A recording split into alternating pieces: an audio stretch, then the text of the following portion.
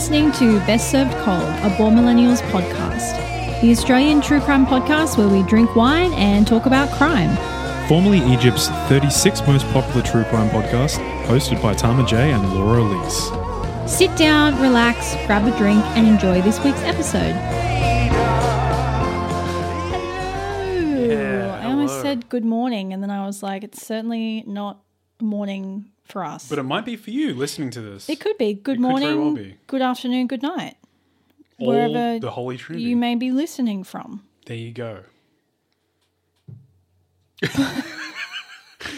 Welcome back to the show. We hope you guys have had a good time in between shows. We know it's the most important aspect of your week, and that's okay. Exactly. There's Your nothing wrong life with that. revolves around us. We know that. Exactly. But anyway, welcome to our Best Served Cold, the true crime podcast where we drink wine and talk about crime. I'm one of your hosts, Laura Elise, and I'm just a little lad who loves berries and cream. And I'm Tamator. Where your clothes at?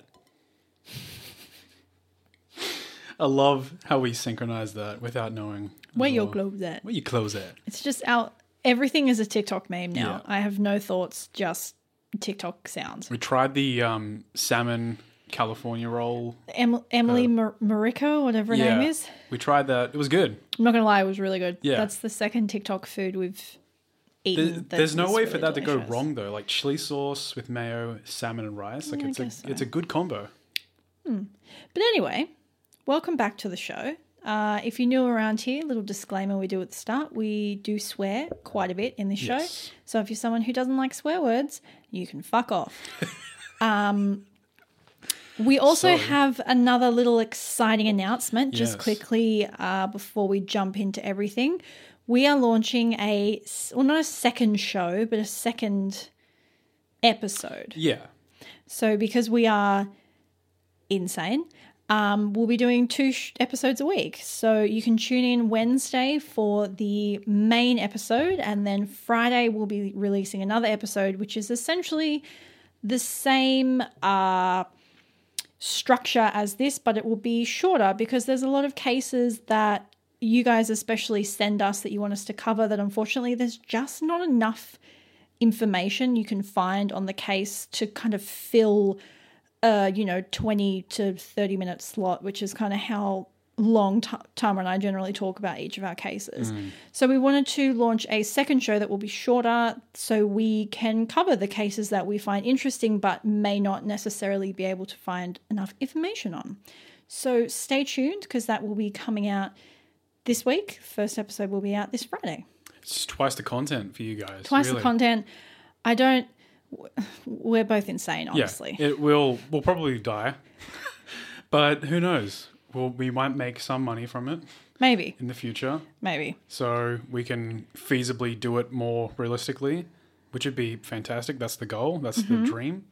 It's gonna be fun. It's gonna be fun. It's gonna be hard, but it's gonna be fun. Yeah, I think it'll be worth it. Yeah.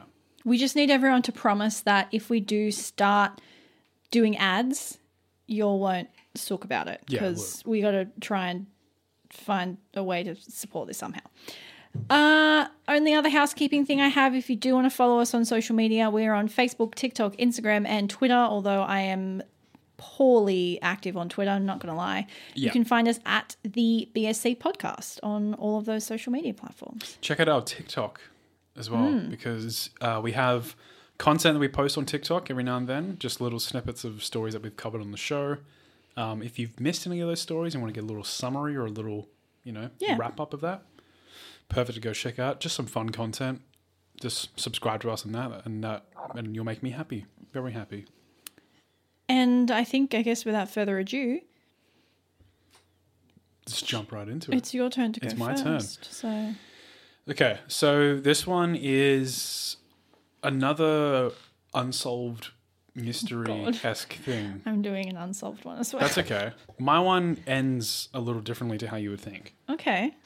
So I'm intrigued. it's a very interesting case.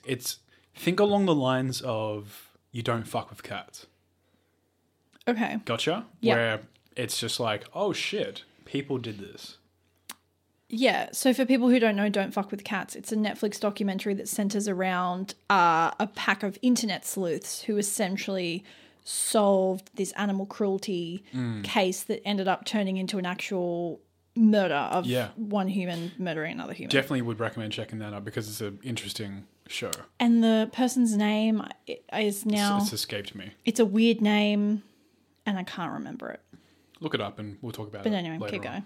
Anyway, so around 1:30 p.m. on June 26, 1995, there was a car accident in Emporia, Greensville County, Virginia. 2 men were involved in the crash, 1 driver and 1 passenger, and both unfortunately passed away in the crash. The car they were driving in had ran into a pair of trees on the US Route 58 West. Neither were wearing their seatbelts at the time of the crash, and that's what is thought to have led to their deaths. The driver was a 21-year-old University of South Carolina student, Michael Hager. The passenger had no identification on him at all. Police had zero way of identifying him, and all they could find on him were 2 scalpel Grateful Dead tickets, $1 in quarters, and a yellow Bic lighter. A few sources say that there was also a note found on him, but some say that it was found near the car crash. It's weird, but I am going to bet on the side of it being on him. Okay. The note says, quote, "Jason, sorry we had to go. See ya around. Call me, #914," and then 4 numbers that are undeterminable. Caroline T and Caroline O, bye, with a couple exclamation points. From this, we can ascertain that the passenger's name might have been Jason, if this note is in fact for him. Though there's no proof of identity, it's not a solid connection, so they could never fully identify him as Jason. The passenger was estimated to be around the ages of 15 to 22. He had long brown curly hair and brown eyes. He had a tattoo of a star on his upper left arm and another on his right, though both were somewhat faded and thought to have been home jobs. At the time of the accident, he was wearing a red tie-dyed Grateful Dead t-shirt, Levi jeans, white socks, and blue Fila running shoes. Eventually, he became known as the Grateful Doe, due to the Grateful Dead tickets that were found in him and the shirt he was wearing at the time of his death. And him being, I believe the term is a James Doe, or... John Doe. John Doe, sorry. Him being a John Doe, unidentified, it just was a term that was used to identify him. The driver mentioned before was 21-year-old Michael Hager. Neither Hager nor the passenger had any drugs or alcohol in their system during the time of their deaths, and police speculated that Hager must have fallen asleep at the wheel and crashed into the trees, unfortunately. Okay. It's believed that Hager picked up the passenger as a hitchhiker, as both shared similar interests, and it's thought that maybe they were both seeing the concert together or had come from the concert or going to the concert. It's unsure, though it's believed that Hager was just picking him up as a hitchhiker. Okay. Due to the severe damage and lacerations on the passenger's face, police refrained from submitting mortuary photos to the public in hopes to identify him. Instead, they released sketches of what they believe Grateful Doe looked like, as well as his possible name potentially being Jason. Over 200 missing person cases were cross-referenced with Grateful Doe, but still nothing ever came from these efforts. As this was in 1995, as we all know, the internet was very young during this time, and this case wouldn't receive any real attention online until later around 1999. Mm-hmm. Even still, this era of the internet is very small, young, not a lot of people using it for that sort of time or that sort of facet. And the phone number that was found on the note proved to be a dead end as well, as it lacked an area code. So things aren't looking too well on how to identify who this person is. Yeah. As the tickets were scalpeled, meaning bought and then resold, which... You can't trace them. You can't. So they actually did trace this ticket back to someone who made the original purchaser. They made a living out of, or not a living, but they made a habit out of scalpeling tickets. And they managed to trace the original purchase back to a man in Pennsylvania, though unfortunately he couldn't remember who he sold the tickets to. Eventually, popularity around this case dies down and the police sort of move on with no real steps for them to continue on. Now, for years, this case remained unsolved. Traveling forward towards 2013, so this is very recent, with technology improving over the years in many different facets. We've seen cases like the Golden State Killer caught through advances in technology. This is the same with facial reconstruction. So police now had better methods in facial reconstruction, which were much more advanced than the sketches they originally used. So this was used to hopefully find an identity for Grateful Doe. At the same time, people on web sleuths forums and Reddit started researching the case after this reconstruction came out. An official social media campaign was created in 2014 with the aim of solving this case before June the 26th, 2015, which would have been the 20th anniversary of Grateful Doe's death. Now, this campaign went viral, like 2015, 2014 viral. Crazy. Like Coney 2012? Like Coney 2012 viral. What a time. Yeah. This image was shared on Reddit, BuzzFeed, Imager, Grateful Dead forums, basically anywhere that was a internet sleuth's useful forum or something that would have been of interest to anyone. As well, this case started gaining more media attention as well. And on the 31st of December in 2014, and this is really cool, an anonymous Australian woman known by the username Grey Metal started a subreddit on Reddit. They posted a image onto that sub forum as well as on Imager, and the image was basically just a collage of the old sketches along with the new reconstruction images, while also including identifying features such as his tattoo, the Grateful Dead shirt, tattoo, ticket, the Grateful Dead tickets, and just a short description of who he was and a link to the Facebook page for Grateful Doe. Along with the image, she made a post describing Grateful Doe in the first person, like, I am this person, blah, blah, blah. Basically stating everything there is to know about Grateful Doe. So more than 500,000 people saw this photo. And as a result, 2 men actually contacted Grey Mill believing they knew who this person was. Mm-hmm. The first man was able to describe Grateful Doe as a Jason that he had known. He gave a rough age and let her know that he had once lived with the Jason until one day in early 1995 he left and never came back. The second man was actually able to supply images of the Jason that he knew, believing that his Jason bore an uncanny resemblance to the early sketches of what the police supplied. Grey Metal also came to learn that this Jason had once worked at McDonald's, wasn't studying, and while he lived in Illinois for a while, he was actually from Myrtle Beach in South Carolina. He was described as being a hippie surfer type kid with a warm and friendly personality and easily made a lot of friends around him. The Grateful Dead Facebook group would also go on to share the Grateful Doe Facebook group would also go on to share these images, asking if anyone knew who this Jason was. This led to April 24th in 2015 when actually some of Jason's family members reached out and found this campaign. And they reached out to the members of the campaign. Jason's half-sister on his father's side had spent years trying to find where Jason had disappeared to. As he was missing in the 90s, he left no digital footprint and the case had all been forgotten by the media. This was until she found the campaign and was able to identify Jason via the photos, unfortunately learning that her long-lost half-brother had tragically died in a car crash 20 years earlier. Eventually, too, Jason's mum, Margaretta Evans, found the group and reached out for further details. She had filed a missing persons report in Myrtle Beach, and according to her, Jason was a frequent runaway. As we know, counties during the early 90s and just didn't talk to each other. Even still now, don't necessarily talk to each other.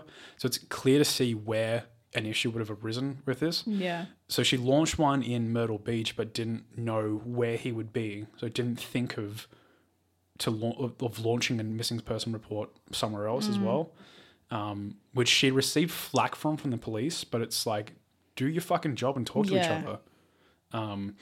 Anyway.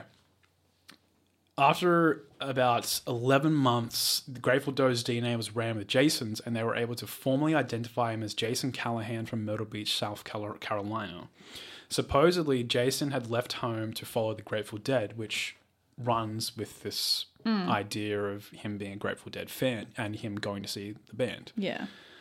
Unfortunately, it just seems like a freak accident that took away his life. He was just a regular, normal kid who was into surfing, into Grateful Dead and Yeah. just tragically lost his life at a very young age of around 19, I believe. On the Grateful Doe Facebook group, Jason's half-sister left a very nice message to everyone, and I quote, "I just wanted to take a moment to thank you all. For everyone on this Facebook page, as well as all the web sleuths and people on Reddit who followed this case adamantly. Had I not found the posts and Reddit pages in January, I would have never known that my brother Jason was still missing, or what happened to him. Thanks to you all, I was able to talk to Jason's mum and find out more about my brother, who I haven't seen since I was a young girl. I also would never have known about an unidentified body in Virginia. Thanks to all your hard work, I was able to submit my DNA, and that's what confirmed Jason's identity. I ask that you all keep Jason's mum in your prayers, and as she is hurting more than anyone ever should. God bless you all, and thank you for helping me get some closure." As of today, the Grateful Doe's Facebook page and subreddit are still extremely active. They're still operating right now, and they actually spend their times continuing this identifying cases. Oh, wow. So any Jane Does or John Does appear, they spend their time trying to figure out who they are and submit any information they find to police. And so their families can get... Exactly. Yeah. While giving respect to families that maybe don't want to see images or stories of this popping up.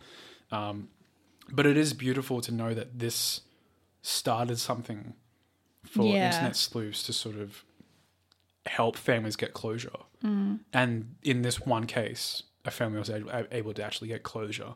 It's just unfortunate that it had to result in a young man tragically losing his life who seemed like a very nice kid. Yeah. And I guess that's like this is when you hear the really good side of the true crime community when things like this happen. Yeah, like things like this, the attention around Golden State Killer in the book. This is where you sort of get the good side of that whole facet, but you get the whole thing of don't fuck with cats. Yeah, right. Like there's that element of dead ends and police aren't able to figure out what happened, and then you have a couple internet sleuths who just work diligently to try and find it. And it's just crazy how all the pieces fell together. Well, it's also sad because it says a lot about the funding and I guess politics of crime solving when it comes to actual, like, obviously if there's a certain number of resources and hours that police have that they're paid for that they can dedicate to one crime before they have to kind of move on to the next one. But you do have to give them credit for the reconstruction photos of him. They could have just easily been like, fuck it, we don't need to do this. So credit where credit is due. They actually did create those reconstruction photos. And that in turn led to people wanting to solve this case. Yeah. You know. But yeah, it does sort of scream a lot about the flaws with law enforcement and investigations that are still prevalent to this day. But that is the case of Grateful Joe and Jason Callahan. It's a very fascinating case, and it's a bittersweet sort of ending, as you know, it does result in closure for the family, but unfortunately not the kind of closure you really not the hope one for. I'm sure they wanted. Yeah, but closure nonetheless. Yeah. Okay, we're going to take a small break, and afterwards we are going to continue with Laura's case.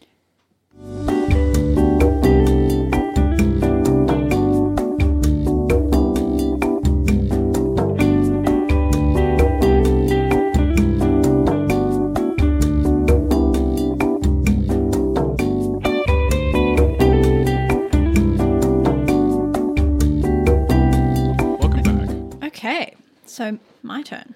So I'm going to be talking this evening about another case kind of like Elisa Lam and the Cecil Hotel, where it's like technically been solved and technically has an official cause of death. But the circumstances are weird. But I'm not buying it. Right, okay.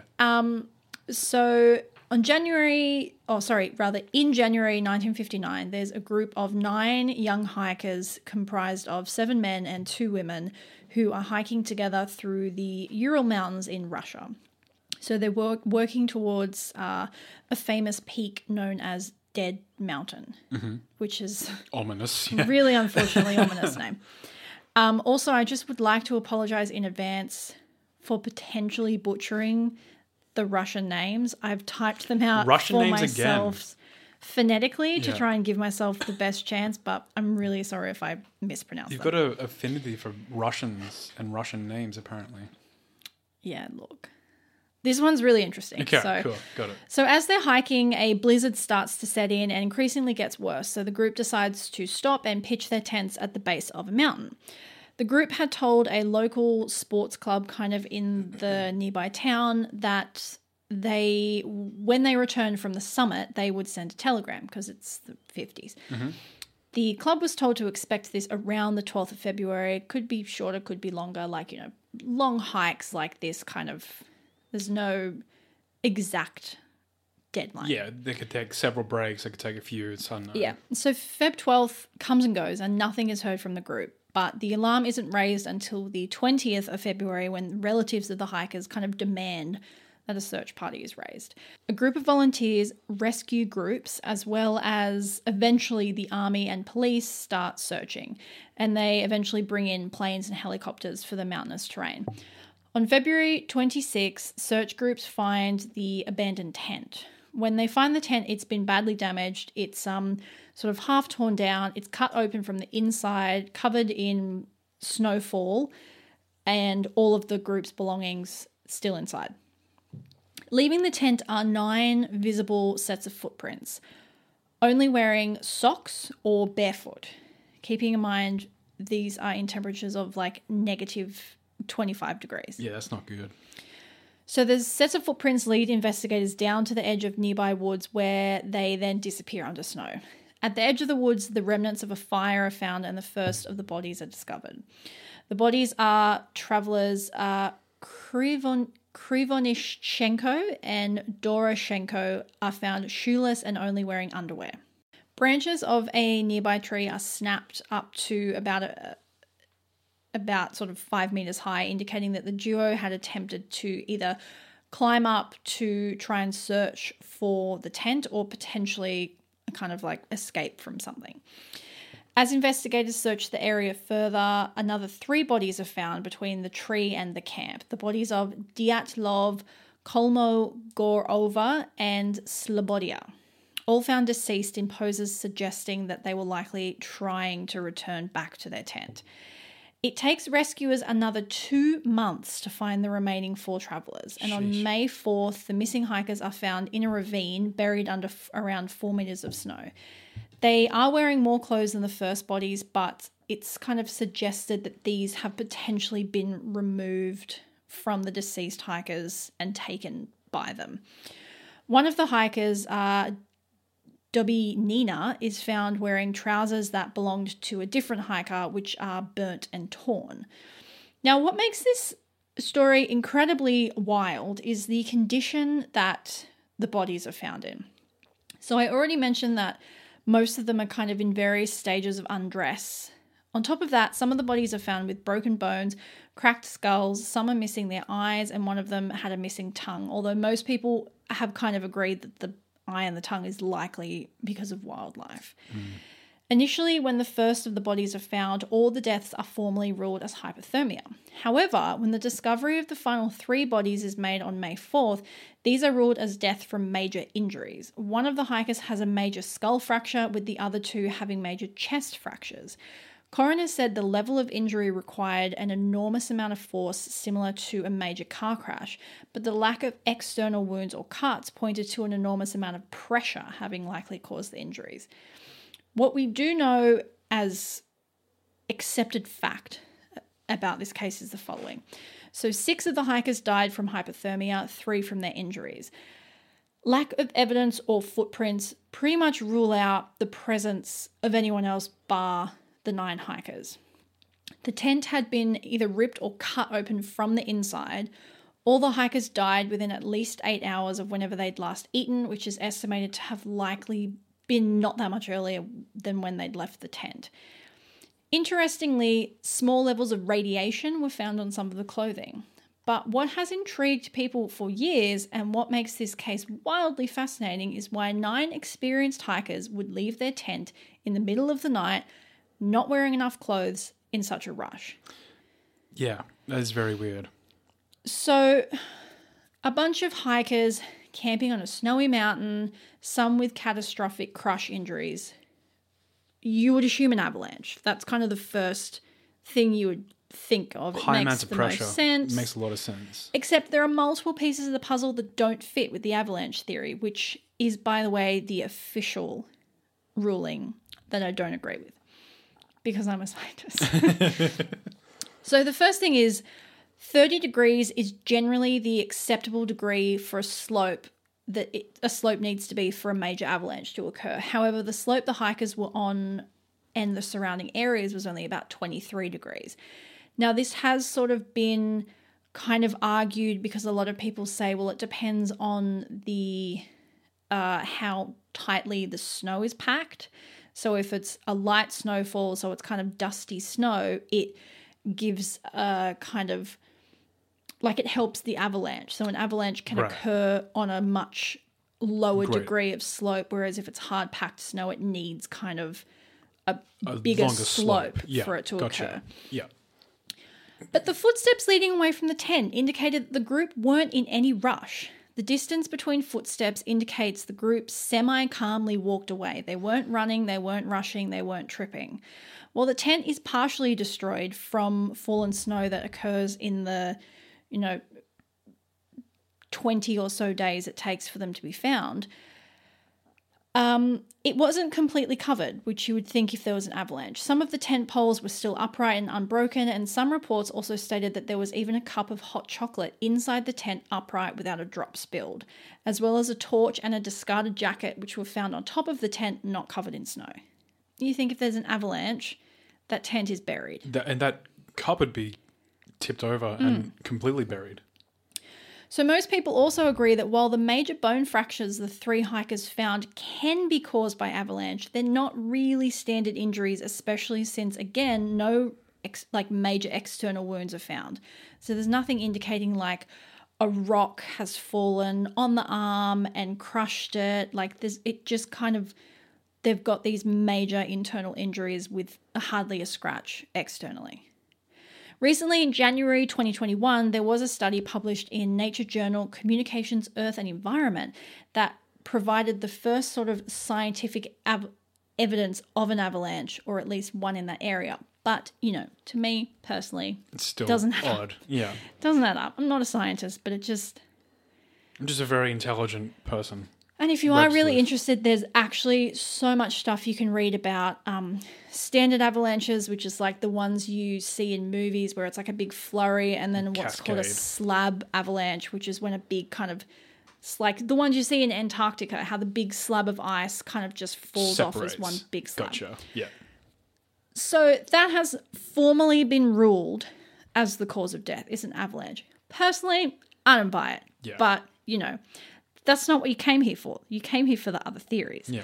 So another theory posed is that of katabatic winds. So these are essentially kind of crazy. It's a kind of what's the word? Crazy force of nature, and they're really violent winds that occur predominantly at night in very hilly areas. So I took this definition off the Bureau of Meteorology because I wasn't even going to try and explain it. Okay.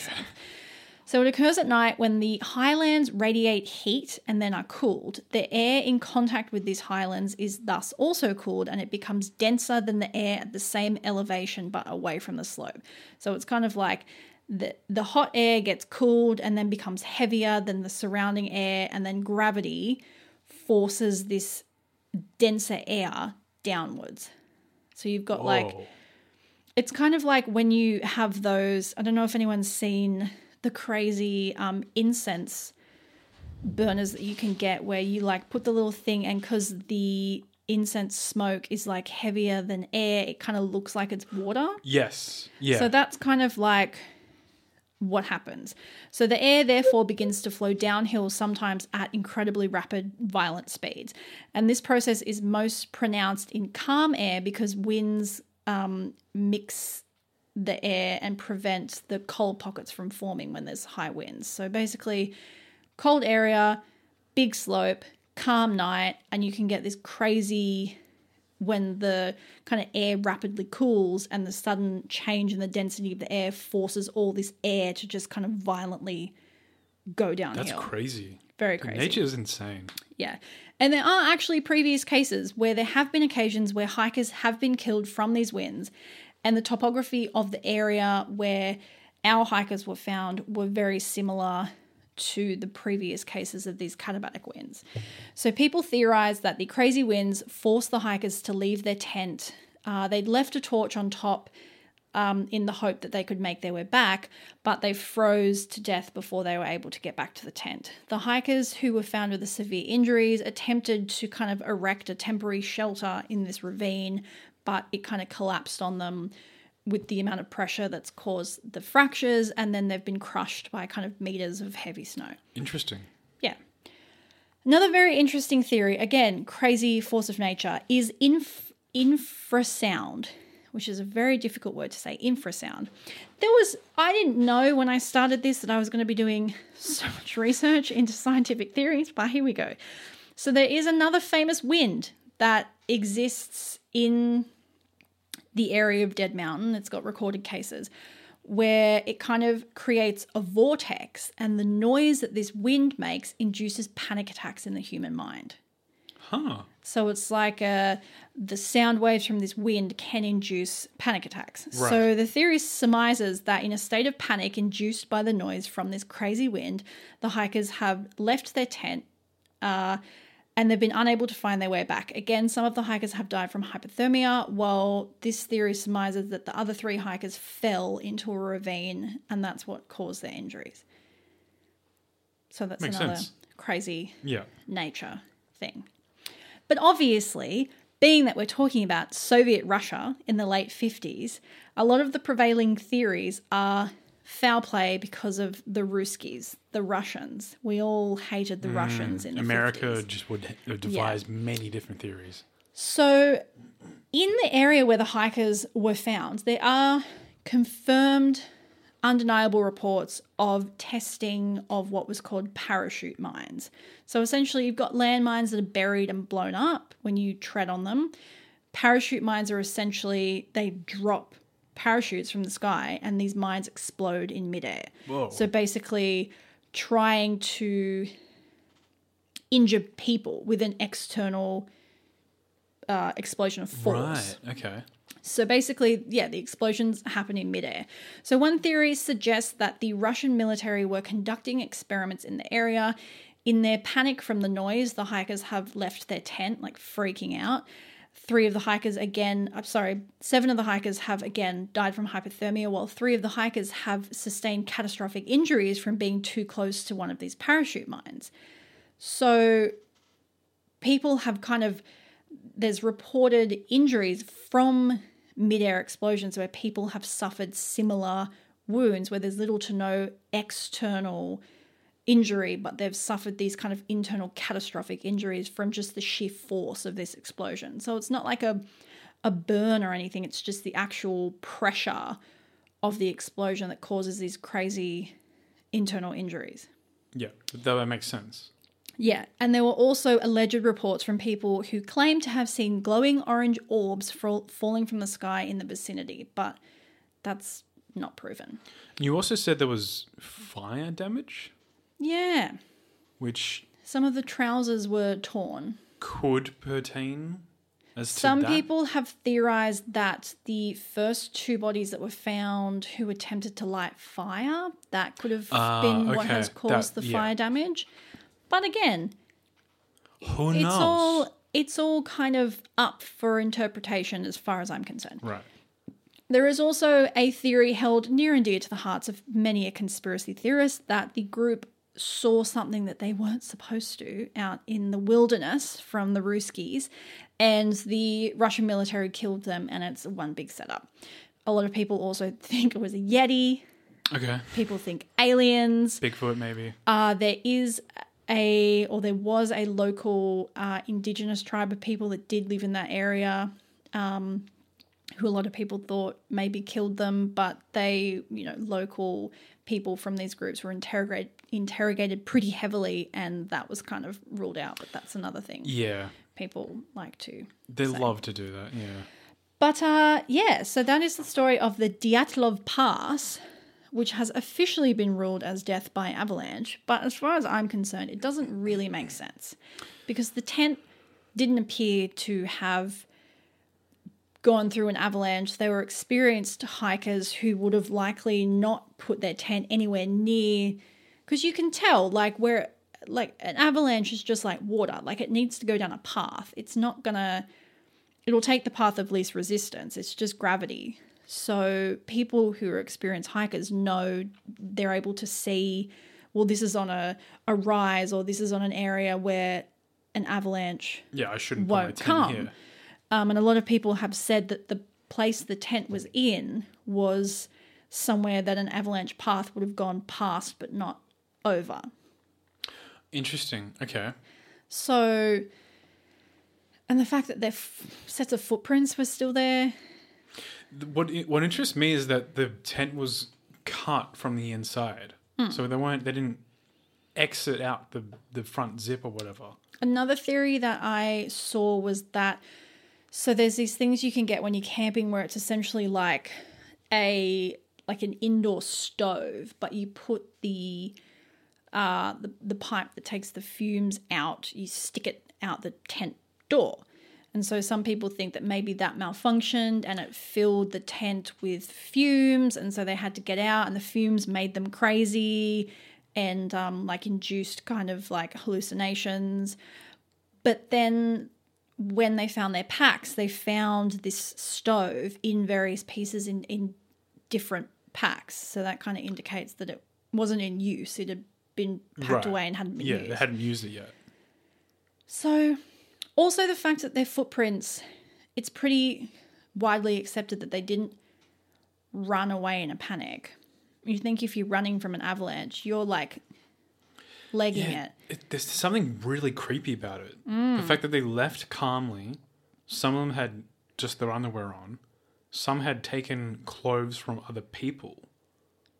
Yeah, so they think that the three hikers who didn't die from hypothermia, who died from their injuries, were probably the last ones standing, who found their friends who'd already passed away, and trying to keep warm, took their clothes off them. Yeah, that's weird. That's really weird. But yeah, major skull fracture and 2 major chest fractures with little to no external wounds to confirm what did it. Yeah, that's got it. There's something there. There's something really strange about that. Mm-hmm. The skull fractures, that doesn't just happen. Doesn't seem to add up. No. And people, there's a whole other conspiracy theory that goes into the conspiracy theory, that people only want to think it's a conspiracy theory because it's Russia. And I'm like, yeah, but it's still weird. It's still very strange. Just because it didn't happen in America doesn't mean it's any less weird. Yeah. Like, it's an unexplained mystery. Plus it happened in the 50s, so we have no real way of finding more evidence into it. No. And sort of any other evidence was likely covered with snow. Yeah, probably still out there somewhere. But yeah, that is the story of Dyatlov Pass. Fantastic. Thank you guys for joining us. We are now ending our main segment of the show, and we are continuing on to our little fluff part where we just sort of discuss various things. Talk shit. Yeah, and don't really do anything about the cases. So if you're just here for the cases, thank you for joining. We'll see you on Friday, I believe, for the next few cases. We'll have a short show on Friday, and then we'll have the next main show the next And if Monday. you have any cases that you would like us to cover, please let us know, because now we have a bit more freedom in what cases we do, which will be nice. Because there's a lot of cases that some people have sent on Instagram that I've looked at, and it's kind of like a few articles that are a couple of paragraphs long, and it's like, that sounds like it's a really interesting case, but would only take me 10 Yeah. minutes to sort of talk about it. And we might talk about other various things like creepypastas, you know. So if you have any like things like that, like ghost stories, creepypastas, mysteries, odd discoveries. It's a bit more free form. Yeah, it's a bit more of a open show, not exclusively true crime. Yeah. But either way, if you have something that's interesting that you would like to share, maybe you have a revelation on the case we've already discussed, something like that, let us know, and we might just discuss it. Anyway, welcome to our little fluff part. We are almost out of lockdown. We have just a week 4 more days left, yeah, and then it's sort of over. Well, yeah. Ish. We still have small restrictions while the rest of the country is still getting vaccinated. I'm just so excited to go to the pub. It is I'm not what going to it lie. is. Yeah. We're booked in to go to the pub once things open up. We're booked to go to the next week. Next week's going to be a Next big week we have 3 dinners. Yes. So we're making up for lost time. Oh, yeah. We're going to Taco Tuesday on Tuesday, obviously, Yes. and we're going to get really drunk on margaritas and eat vegan tacos. Yeah. It's going to be fantastic. I'm so excited. If you're in the new town in a west area, check out Vandal Taqueria. They make It's very so fantastic good. vegan tacos. You would never know it's vegan. Yeah, it's just fantastic. Oh, I'm so excited. I'm dribbling just thinking about it. Yeah. And then we have the wheat next. The what? The next place is Our house. our house. People coming to our house. And then we're getting dumplings on Saturday. Yes. I am so excited. Schmick. Just all of our favourite places and all of our favourite people. Yeah. Very. It's surreal. It feels weird leaving I can't wait. lockdown. It feels very weird. I told Tama this afternoon, despite the fact that we're obviously in a committed relationship, I was like, you know what? I never really had like a clubbing like hoe phase, but I think I'm going to have it. Obviously without the sleeping with other people bit. I'm just going to dress like a hoe. Because why not? I've been stuck in my house for 3 months. Exactly. You can do whatever the fuck you want. I've been stuck in my house for 3 months and exercising a shit ton. So I'm like, It's got to show it off. Got to show off somehow. Can't keep this baby for Tama's eyes only. In other news, in smutty book news, so I finished ACOTAR, Court of Thorns and Roses, for those who don't know, and I moved on to the From Blood and Ash series, and it was excellent. I stayed up till it's partly because I couldn't sleep, partly because I couldn't put the book down. I stayed up till 4 a.m. on Saturday night reading the second book, so that was my wild Saturday night, and it's really good. So if you're looking for a series to move on to after ACOTAR, would highly recommend From Blood and Ash. If you have any recommendations for smutty fantasy books, if it doesn't have smut, I don't want it, so don't recommend it. For everyone telling me to read Throne of Glass, I did, I liked it, but there was only one kiss and I was very upset. So we're not here for that PG shit. No. This shit not rated motherfucking PG. This shit rated porn. So, what was interesting with a listener reaching out to us about sort of a vague sort of question on Australia and the wildlife here.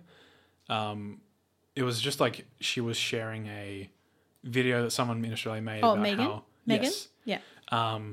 Basically, it's a video about how you shouldn't be worried about the snakes and the spiders in Australia. In Australia, you should be worried about the magpies. Very true thing. Something that you may not know about the Australian outback or just Australia in general. There are many snakes and spiders that potentially can kill you. However, they're very easy to avoid or to deal with.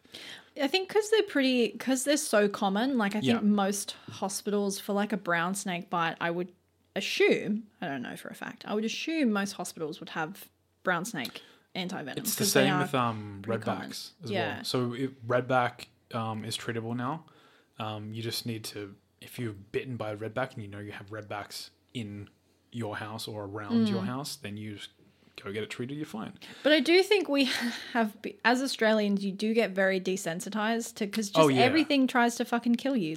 We have so many, like if you look at like the most deadly snake, most deadly spider, most deadly jellyfish, like they're all here.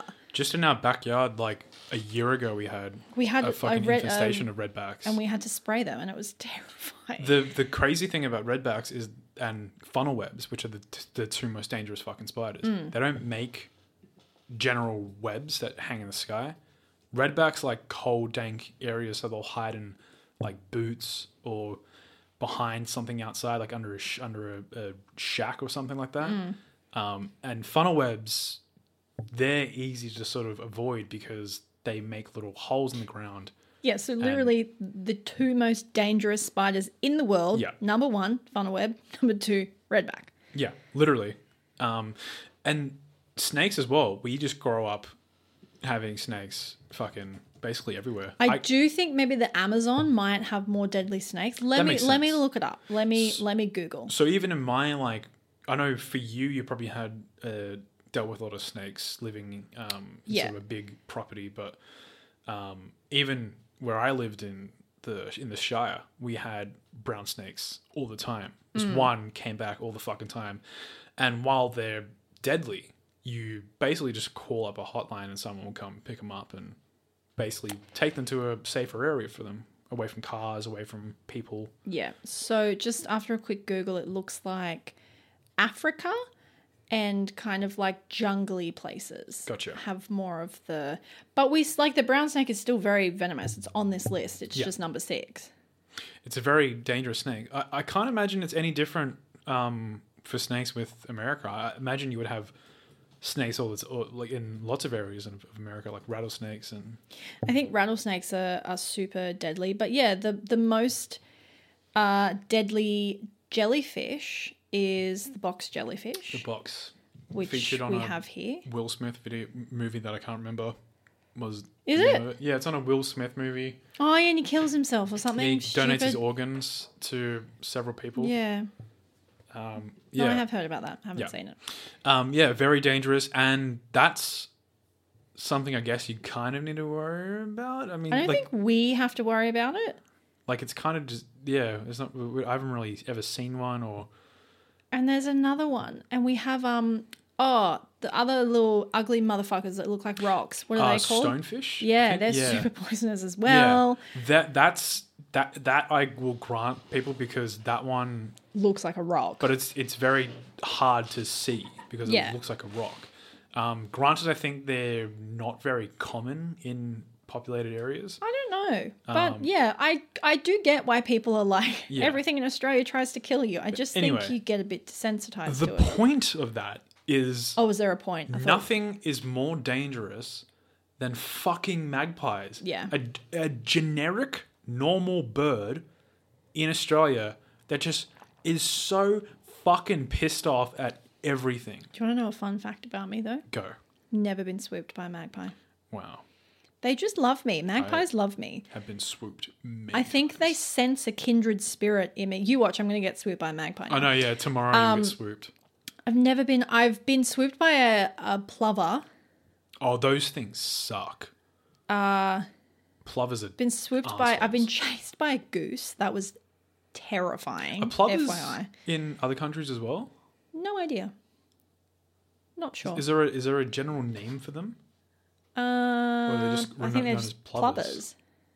I've been chased by a goose. That was really scary. Yeah, they're scary. I've been chased by a duck. That was my fault because I was trying to play with its babies. They were really cute though in my defense. And yeah, I've never been properly swooped by a magpie. Like, I think I've had one, quote, swoop me, as in it's like flown over the top of me, right? Semi-close, but... So just on plovers, they're found throughout the world with exception to the Sahara and polar regions. And I found a snowy plover, which actually looks really fucking cute. I think normal plovers are beautiful. I love all birds. They're just fucking except arseholes. Minor birds. They're fucking minor arseholes. Birds are... And whatever that fucking thing... Oh my God. Yeah. So on like Sunday night, Tama and I were like, oh, that was a nice day. We did a lot of exercise. Let's go to bed. It's like 1 a.m. in the morning. It is not bird time. And something outside our fucking window. I'm not even exaggerating with this noise. It was like, and Tom and I are like, What the fuck is that? Like, so if we're like right here, basically, I don't know how to do this in American measurements, but like a couple meters away from our bed. No, like a meter away is a window, Maybe, an yeah. open window. And then we have like a tiny backyard, and then the train line behind from us. From our window to the wherever the tree is. 3 meters. Yeah, about 3 meters. Yeah, I don't know what it was. Lucky So- it stopped after a few minutes because I was about 7 ready feet? to go out and I don't own a gun, but I would have shot it. Yeah. I think so. Magpies are like they're just good mothers. but they're just They're just trying to take care of their babies. the amount of like you'll see people with fucking photos of scratches. They're deadly, man. I don't know if have they ever actually killed anyone. I know they've plucked eyes out. I don't think they've killed anyone. I imagine they've plucked many eyeballs. Yeah, out of their, there's been in their lots of times. lost eyeballs because of magpies. they're We're they're fucking savage. Australian Tourism Board should give us. Yeah, you guys money. look. Australia isn't that bad. No, it's really not. Yeah, as long as you sort of you come here knowing full well what happens, and for the most part too, you're not going to get swooped by a magpie unless you're riding a bike. And also, your chances of getting shot with a gun Yes. are way higher than Dramatically. getting bitten by a snake. So I know which one I would pick. Yeah, and especially in Australia, where we have strict gun laws, you're probably fine. Yeah. But no, brown snakes are motherfuckers. They will chase you. Oh yeah. Brown we snakes couldn't are leave. like kill now. Yeah. Although technically you're not supposed to do that, so don't tell anyone. They're technically protected animals, so Right. you're not supposed to kill them. But they're, when you've got a shovel and you've got a brown snake a foot away from you, and you know it's going to chase you if you turn around and run, I'm for the sorry, but I'm going to chop that motherfucker's head off. Yeah, they're fairly easy to deal with though. Like for the most part, like snakes that aren't brown snakes are pretty docile.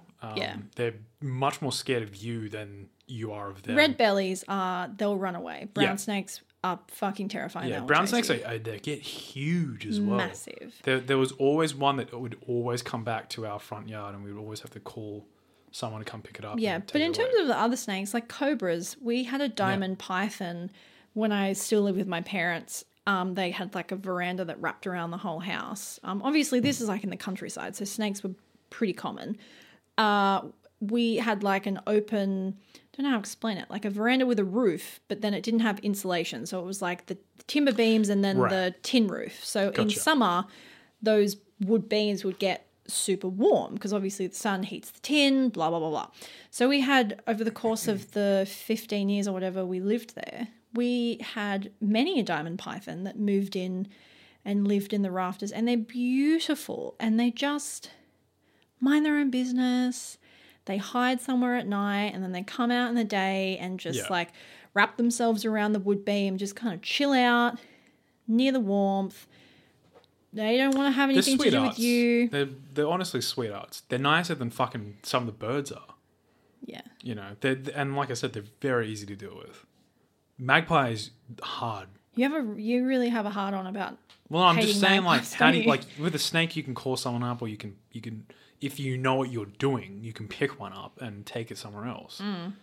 You can relocate. People relocate magpies. They relocate How do their you do nests that? and stuff. You just have to take the whole nest and relocate it somewhere. Oh shit! Yeah. Damn. You're like, okay, so you swoop me, I'll take your entire fucking family, bitch. Well, they take the magpie as well. Like Yeah. I'm not sure. Well, how I mean, I'm exactly sure they the do magpie it. would follow if you take its fucking home Yeah. away from. That's the ultimate, like, fuck you to a magpie swooping you. Like, oh yeah, all right, I'm gonna take your fucking house then, Bitch. bitch. So let's quickly talk about the absolute shit show that was that last episode of Drag Race. What the fuck was that? That was like a fever dream. I don't know what was happening with that challenge. I don't know what they were doing. They're on a Yeah. bike and they're on exercise balls. It's almost like with UK, Rue and the producers are like, let's experiment and yeah, see. let's just do weird what- shit and or- see if people like it. Or rather, it's like the ideas that get funneled down that that don't make it for the mainline Yeah. US show get funneled down to the UK show, maybe. But then even in the lip sync with Electra was fucking breakdancing, and even Michelle Visage was like, what the fuck is going on? Right now? It was literally, I thought I was in a fever dream. I was like, what is happening? Yeah. Not my favorite episode. I'm very excited for next week though. It's a good season though.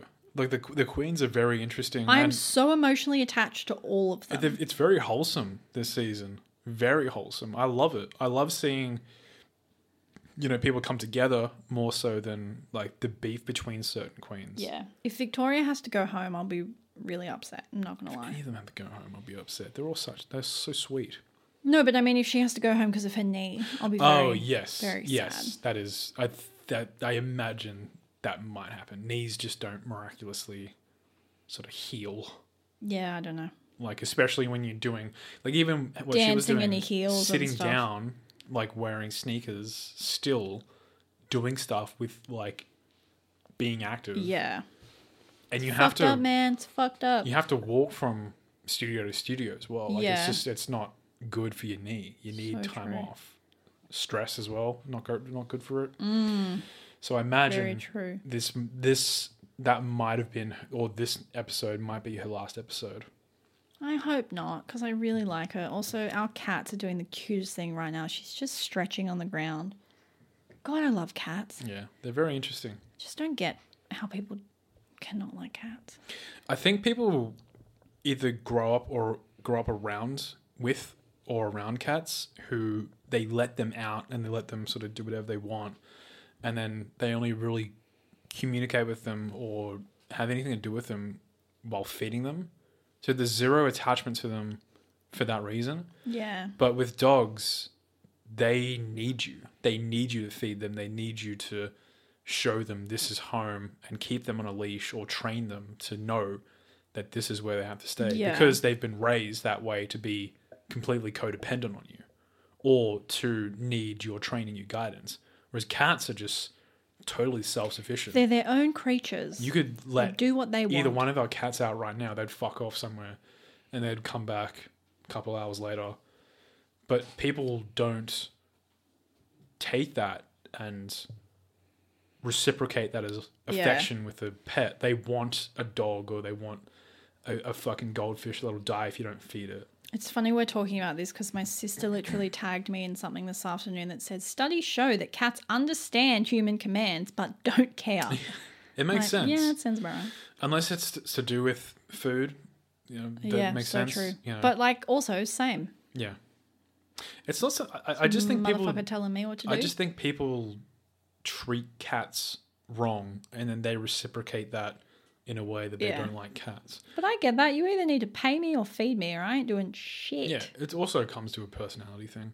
But like, it's just sort of like an immature way of like seeing it. Like, Yeah. I don't like cats. It's like, well, I mean, you don't want a cat, but you like cats. If you see a cat, you'll be like, oh, cute, a cat.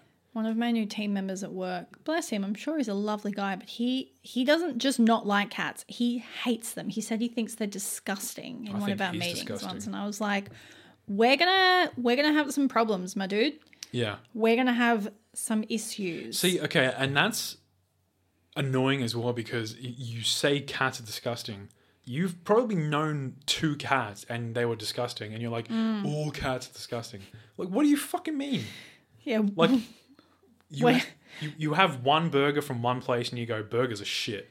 What yeah, you've had burgers one are burger. disgusting. How do you fucking know, you expert on Getting cats? so angry about I just it. hate, not to do with cats, but I hate when people do that. Yeah, it's like You're you like- generalize an entire species of animal. It's just so fucking stupid.